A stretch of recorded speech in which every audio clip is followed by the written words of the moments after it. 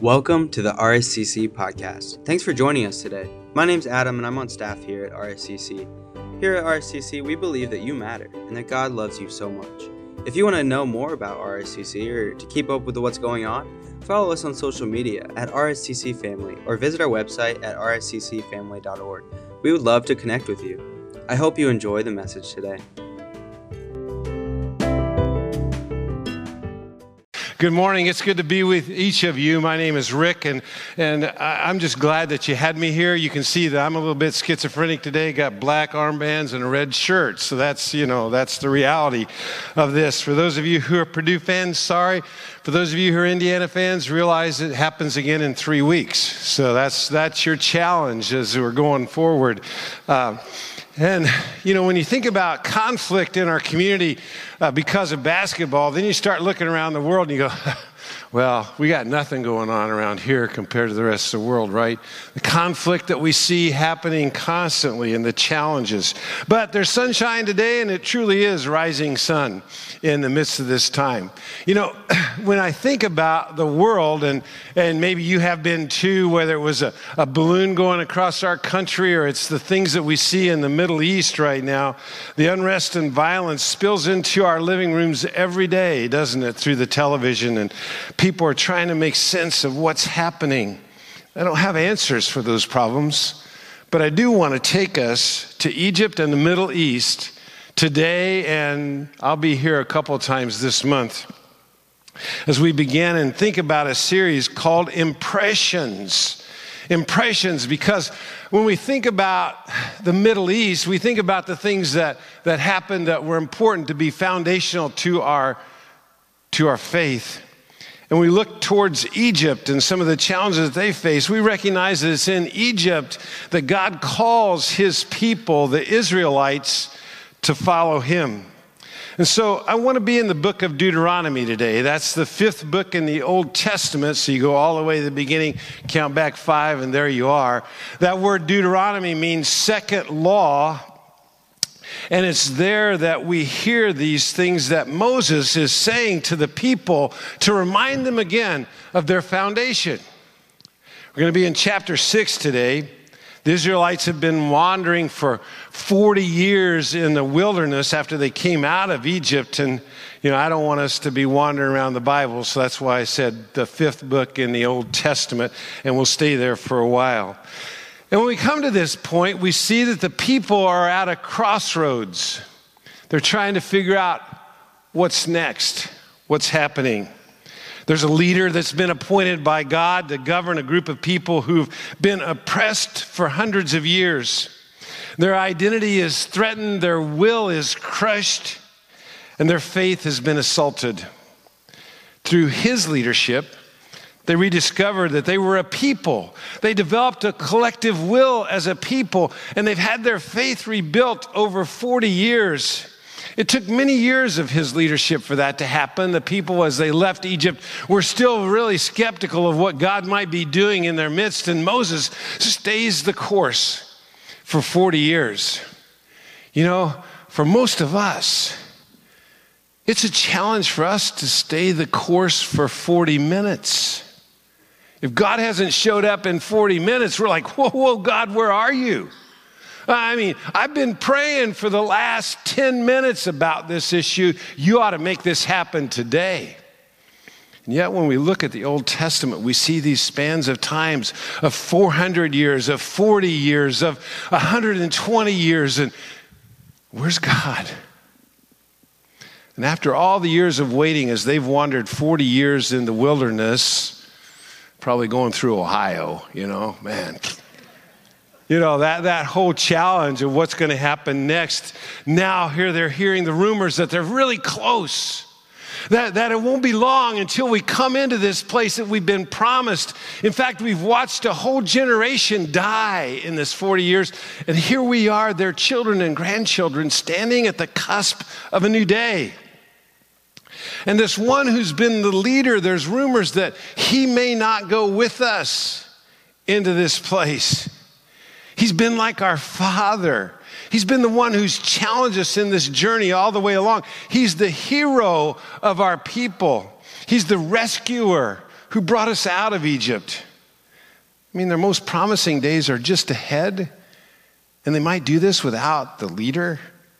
So they've gathered for his farewell address, and that's really what Deuteronomy is. I know some of you are sitting here going, oh my goodness, if Rick is going to stand up and give his final words and it's going to take 30-some chapters, I don't know if we're up for that. Yet here it is, his final words as he's talking to them. And he goes through and he recounts their experiences and said, remember when this happened and the hard experiences we had, the joyful things that went on.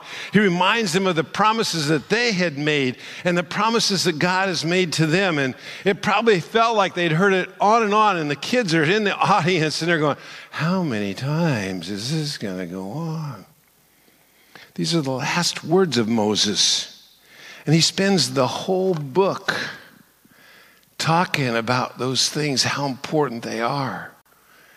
You know, for some of us, as we get to the end of our life, some of us may hope that we get a last few words with our loved ones. We get a last few words as we I have this picture in my head that my grandchildren and maybe my great-grandchildren are standing by the bed as I'm dying, and I get a chance to say one last word, and they go, Grandpa's a preacher, man. It's going to take a while. That's kind of what happens to the people in Israel when Moses is in his last words here before he goes up on the mountain to die. You know, we can remember when we were young and how excited we were about to reach a destination. And many of us, it's interesting because our whole generation, we've always traveled by car or by bus or by airplane. And as kids, we even said to our own parents, are we there yet? Are we there yet? I'm sure the Israelites have been saying that to Moses all the way along. Are we there yet? For 40 years. Some of us, I have a hard time when my kids start in on that for 4 seconds. There's a reason that God put a split between the chairs in our cars so I can reach around and grab them, right? If you say it again, we're never going to get there. Yet here we are. What was about to happen was going to be life-changing. It was going to be amazing. And we remember, I remember when I was playing basketball at Wabash College that our coach, and some people would say that's just a party school, never said that, but every time that we would get ready for an away game and we'd arrive there, he'd say to us, remember who you are, who brought you here, and who you represent. Now, that's basically what Moses is saying to the people of Israel as they are coming into the Israelites because they haven't been to Israel yet. It's interesting that we call them that. They're really Hebrews. He began to pick up the change in his voice and in his words. That he has something important to say. That he's leaning in a bit. I mean, they're ecstatic about their new destination, all the promises.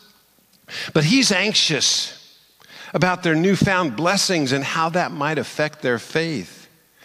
To the point he's intent on addressing to them how they transfer their faith to their children and how they encourage generations that will come to follow God. There was too much at stake to fail. And so he goes right to the point. At the beginning of chapter 6, we'll pick it up there, the first few words, and here's what he writes and says, now this is the commandment, the statutes and rules that God, your God, the Lord your God, commanded me to teach you, that you may do them in the land to which you're going over, to possess it, that you may fear the Lord your God, you and your sons and your sons' sons, by keeping all his statutes and his commandments, which I command you all the days of your life, and that your days may be long. Hear therefore, O Israel, and be careful to do them, that it may go well with you, and that you may multiply greatly, as the Lord, the God of your fathers, has promised you, in a land flowing with milk and honey. And then often throughout history after this point in time, whenever these next words are read, people would stand. So let's stand and just hear these words. Moses says, hear, O Israel, the Lord our God, the Lord is one. You shall love the Lord your God with all your heart, with all your soul, and with all your might. And these words that I command you today shall be on your heart.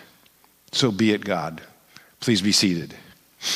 You see, when they were at a crossroads, they had to hear these words and they needed to choose. Well, many of us may not see Jesus that way.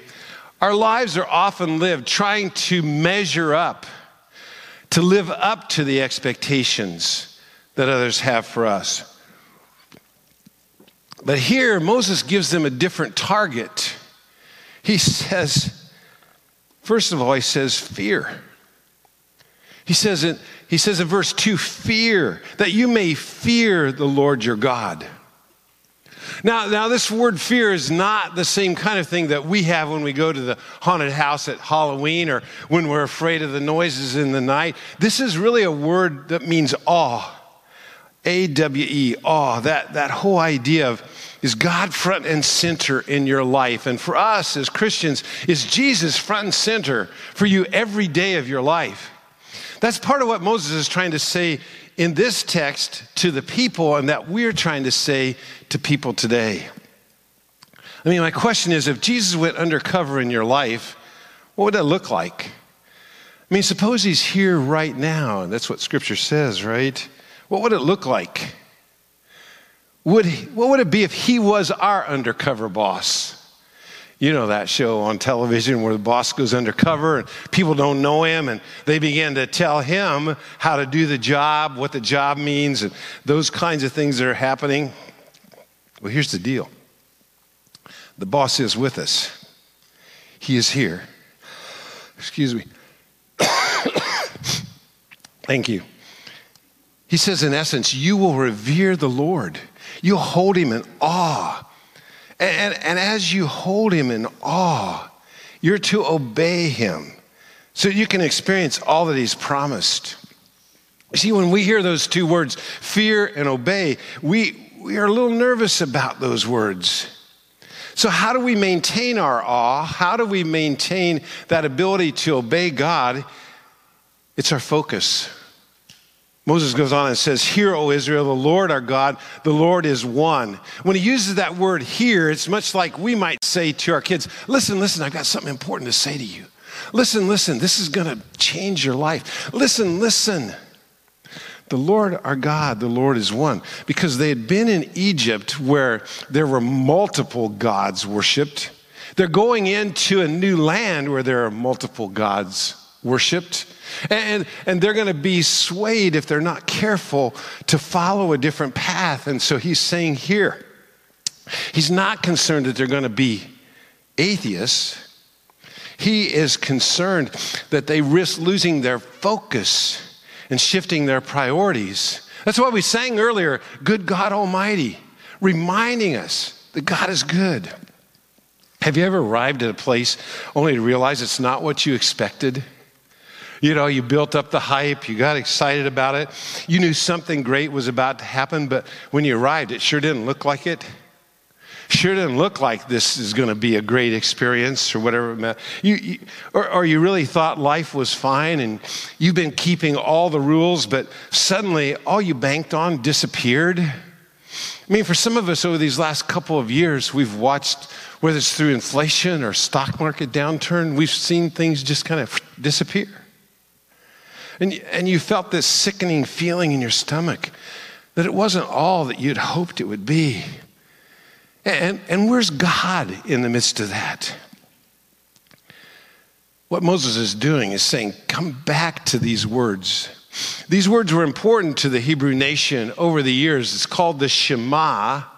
And it establishes that God is the central character of a story that connects every generation, every family, every individual to God and to goodness of God. When we trace his infinite love through time and space, through countless genealogies, it gives us reason to pause in the middle of our chaos and to gain clarity. As a parent, I want to be quick to pick up a yardstick. Now, this is actually 48 inches long. Somebody picked out that my yardstick is 48 inches long. You can only get it in Crawfordsville, Indiana. That's part of the reason. 48 inches long. You pick up the yardstick and you start to measure out your life, and you do the same thing with your kids.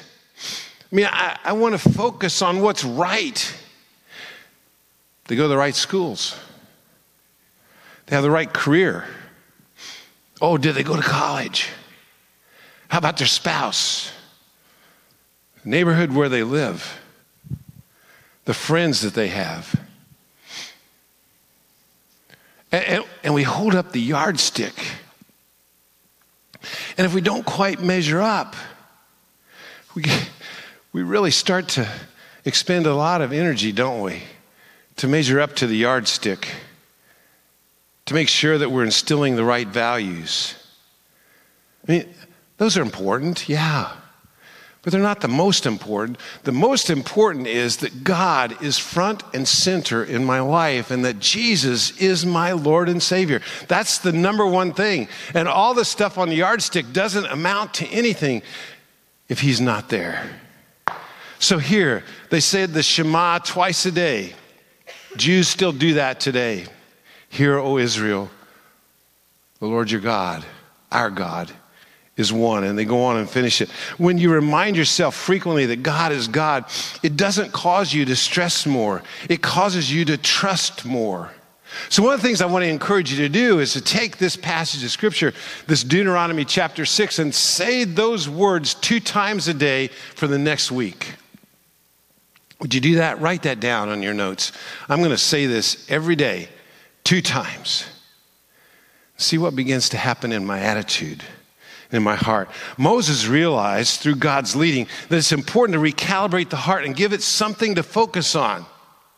You know, here we are in the middle of Valentine's Day, and the things that are coming up. I love the sign that I saw the other day at Walgreens. It was, "You are my one and only Valentine's, 5 for $4. Do you get the irony? You are my one and only, and I'm going to buy 5 of them? You can only have one. You're my one and only, guys. I mean, that's the reality of this. Valentine's Day, what a crazy idea, right? But that's what God says.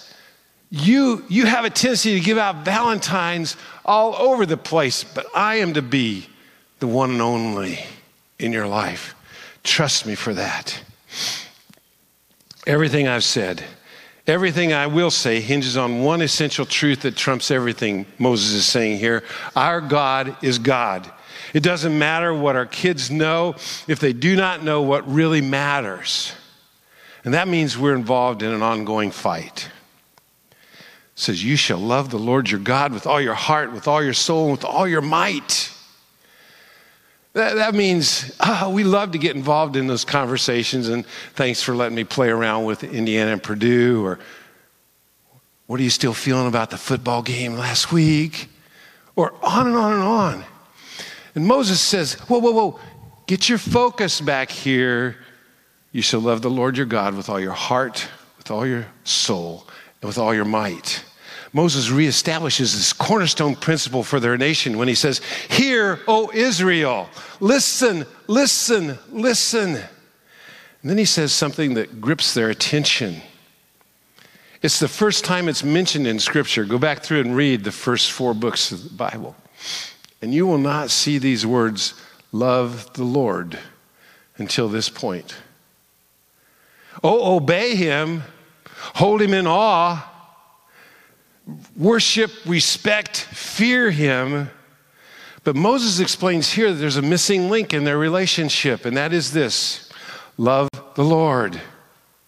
When we allow our faith to become a system of rules, we have no life.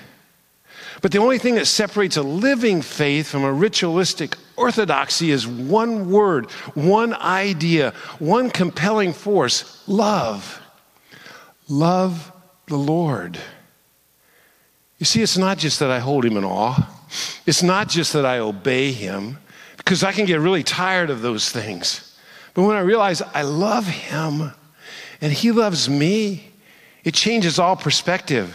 See, Moses is fighting for something here that's more important than lifestyle or patience. He's fighting for the heart.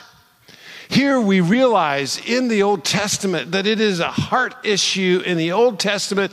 It is a heart issue in the kingdom time. It is a heart issue in the prophet time. It's a heart issue when Jesus comes. It's a heart issue when Jesus is here. It's a heart issue when Jesus goes to the cross. It is a heart issue every day of our lives. Is he front and center? He knew that faith in God is not a result of anything external. It's internal. It's the issue of the heart. And if you want to pass something on to the next generation, it has to be transferred relationally. Your kids and your grandkids and kids, you have to see this too. Have to see that it is a part of my heart. It's not just a ritual. I come to church on Sunday because I want to be with the people. I want to be with God. I want to encourage others around me. It's not something I have to do. Now, I realize that in my teenage years, those were exactly the words that my parents had to use, because there are times when you have to be close to the person in order for love to grow. Hassan is my Muslim friend. He holds a doctorate. He retired from GE a number of years ago, and Hassan was baptized into Jesus a while back. It was exciting to hear. And while we were talking about his deciding to follow Jesus and studying Scripture, he looked at me and said, I asked him, why did you decide to follow Jesus? And he looked at me and he said this. He said, the love of Jesus and the love of his people for each other and for God compels me to follow Christ. There's nothing like that in Islam. We're not taught to love God, but to obey him. You see, folks, that's how we pass the faith along, is that our kids, our grandkids, our neighbors, our friends see that we love God. It's not just simply that we obey him, we love him. Moses seems to be saying here, from now on, it's all different. With all that you've seen and heard, it's time to quit relating to God out of fear, but as someone you can love. You can trust your heart, soul, your mind, your strength to him. He keeps his promises. He's given you Canaan now, the place that we're going to go, not because you deserve it, not because you are who you are, that you're Hebrews, but because he's God. I mean, talk about an impression. From this point, you should transition from a people who simply obey him and obey the rules to a people who pursue a love relationship with their Creator. Oh, and remember, the generation following you will watch your response to God. Moses is warning people about passing down rules without the context of a loving relationship.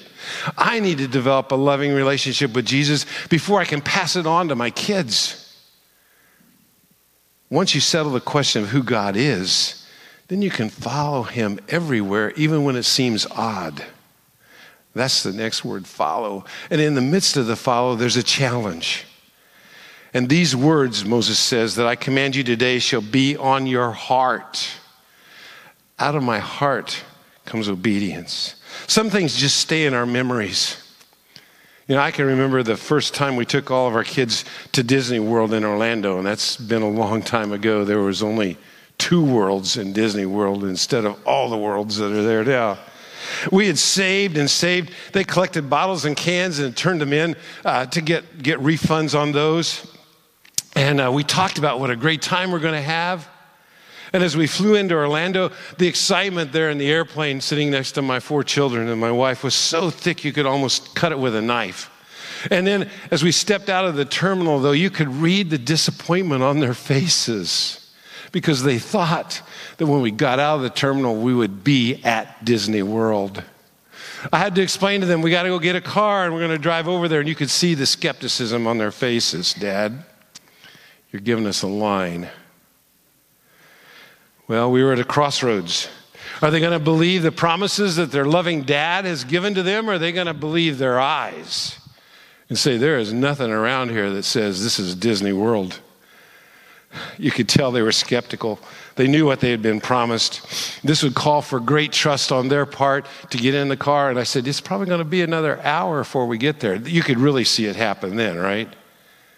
Imagine now, you're an Israelite. It's 40 years you've been wandering and been told you're going to get to Disney World. Well, sure enough, Without that loving and trusting relationship, I'm sure the deal would have quickly crumbled. And for those of you who are parents, you know how the story ends. We ended up at Disney World, had great fun. We were exhausted at night, have a lifetime of memories. My kids still talk about those days.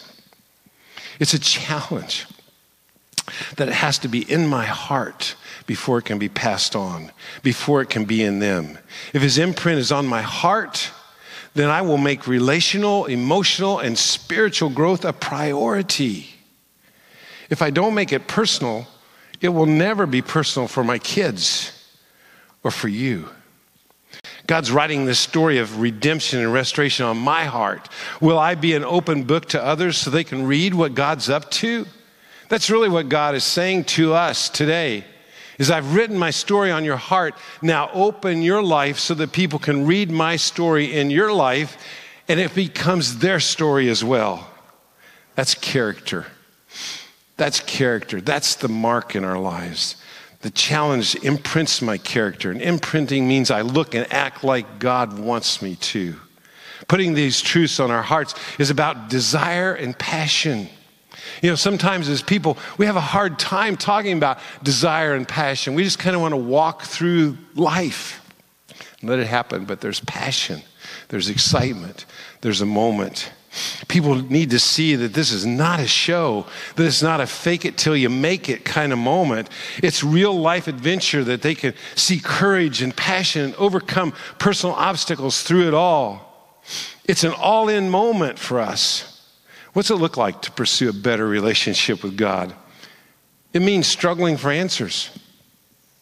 It means facing weaknesses. It means dealing with real problems. It means admitting that you're wrong.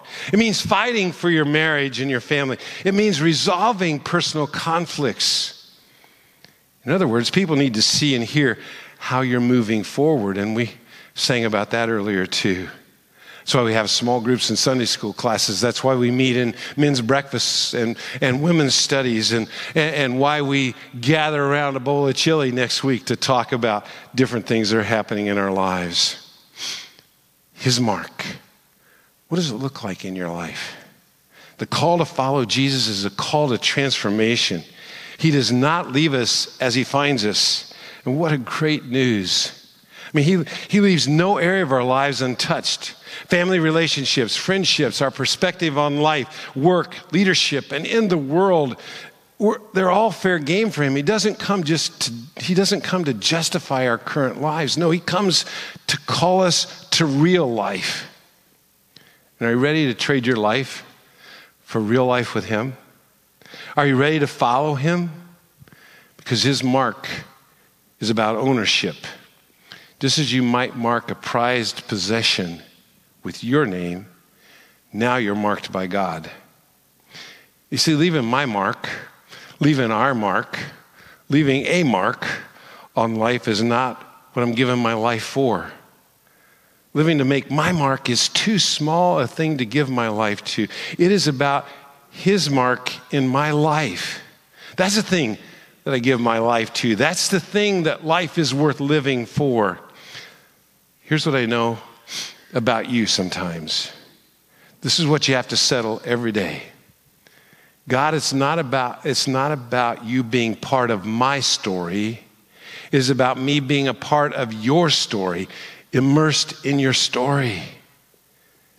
I want to make your mark through me. God, I'm not going to live my life afraid. I'm not concerned with who is for or against me. I'll live my life totally committed to you. I'm all in. Here's one of the things I ask you to do today.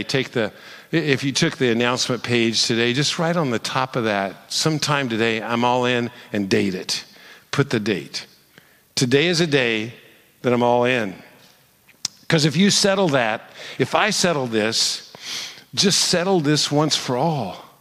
If you're not a follower of Jesus yet, this is the day. This is the day to put your life in his hands, to be baptized into him, and to change everything about your future.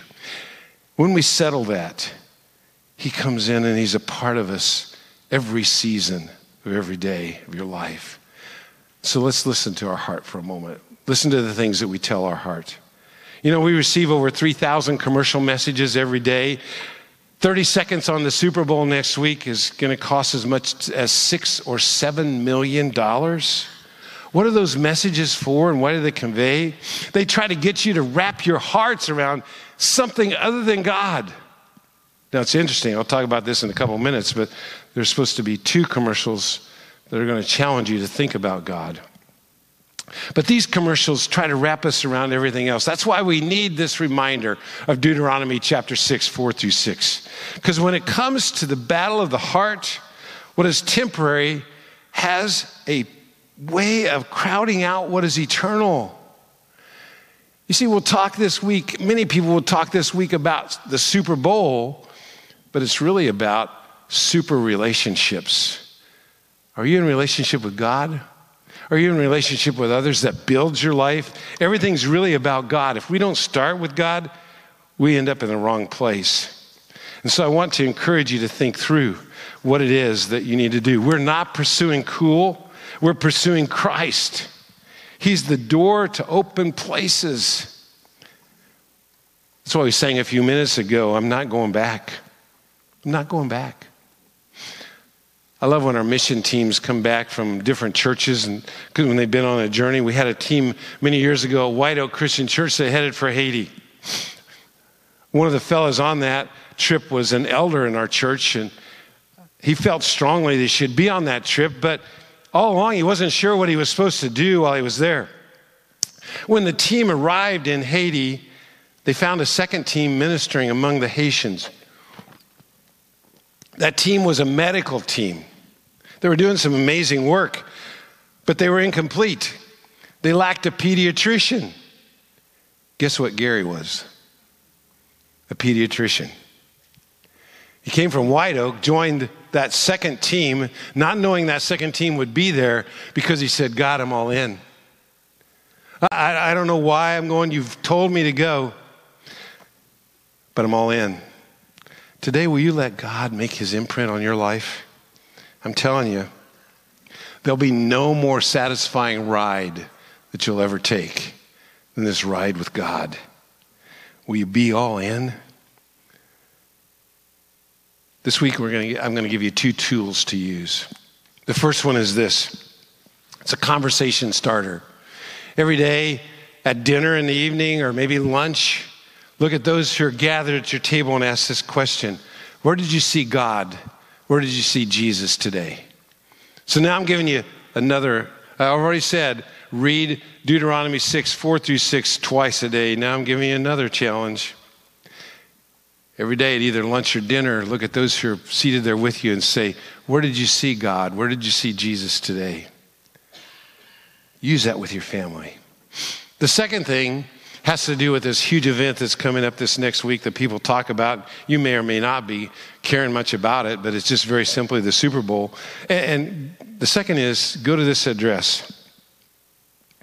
I want you to be aware of this special opportunity for the Super Bowl parties that are coming around, because there's a movement called He Gets Us that's going to have 2 commercials that are designed to start a conversation.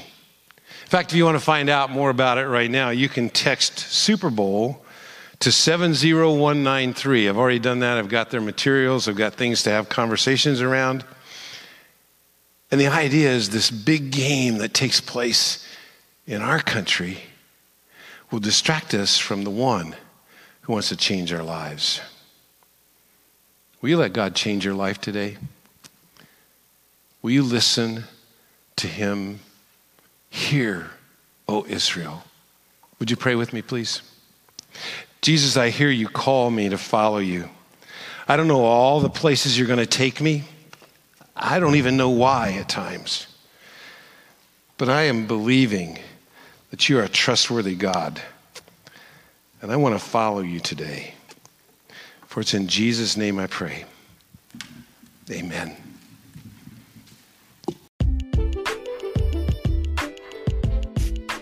Thanks for joining in with us today. We hope that you were blessed by this message and that you were drawn deeper in faith with Jesus. If you have any questions or want to continue the conversation, please feel free to email us at info@rsccfamily.org. Thanks for the listen and have a great day.